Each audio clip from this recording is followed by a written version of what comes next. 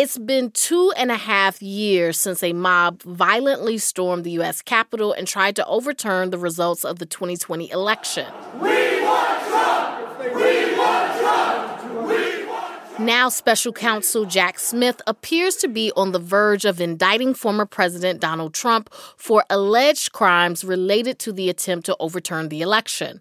More than 1,100 people have already been charged in connection with the Capitol riot, and the former president's name has come up a lot in those cases. NPR's investigative team has been tracking all the cases, and NPR's Tom Dreisbach has been looking at where Trump fits in. Good morning, Tom. Hey, good morning. How has Trump come up in the cases of those who rioted on January 6th?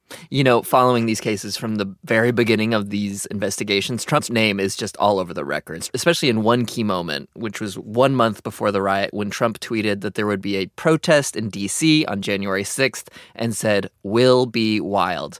The records include Facebook messages and tweets from people who responded, and then at that moment started making plans to come to D.C. There's this one message that really sticks out to me from a guy who texted his friend, "If Trump tells us to storm the bleeping Capitol, I'ma do that then."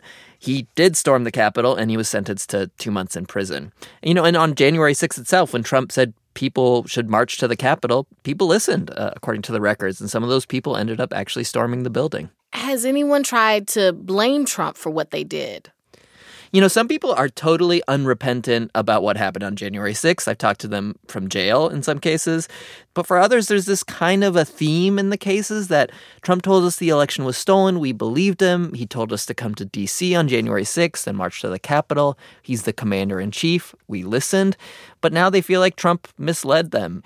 One defendant wrote from jail to the judge in his case and said he loathed Trump and that, quote, Trump's words and actions are nefarious, causing pain and harm to the world, and that January 6th left a scar Trump is responsible for.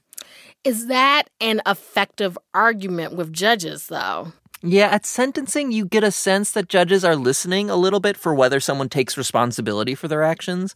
And when people say they realize they were misled about the election, some judges do seem open to hearing that. I've heard judges reference Trump and say basically that he did whip up the crowd with election lies in their view. But as an actual legal defense, Trump made me do it is not really effective, it seems. So how has Trump come up in the cases of those who rioted on January 6th? Yeah, in one case, there was this rioter who stormed the Capitol and he stole a bottle of bourbon and a coat rack. And then he tried that kind of version of a defense. Trump made me do it. The jury convicted him, and then at his sentencing, Judge Reggie Walton, who was actually appointed by George W. Bush, Judge Walton said January 6th brought to mind Nazi Germany when, quote, a very educated, intelligent population was able to be swayed to engage in the atrocities based upon a demagogue. Judge Walton said if the rioters had their way, you would have made this country, in a sense, a dictatorship. So Judge Walton said he needed to send a strong message as a deterrent, and that man was sentenced to 3 years in prison. So how do you think those cases might fit in with the Trump indictment if and when it comes? From what we understand, based on widespread reporting so far, the special counsel has not told Trump that he's under investigation for actually inciting the crowd with that speech on January 6th. And that would be kind of the clearest way the rioters would be connected to the Trump prosecution. Legal experts say that charge would be potentially tricky. Incitement can be difficult to prove. There are First Amendment defenses Trump could raise. The charges that seem to be most under consideration at the moment seem to be focused on the effort by Trump and his allies to overturn the election by enlisting the so-called fake electors, pressuring state election officials, the Department of Justice, and ultimately Vice President Pence. And the January 6th committee in Congress said that rioters could play a role in finding the intent needed to make those criminal charges stick.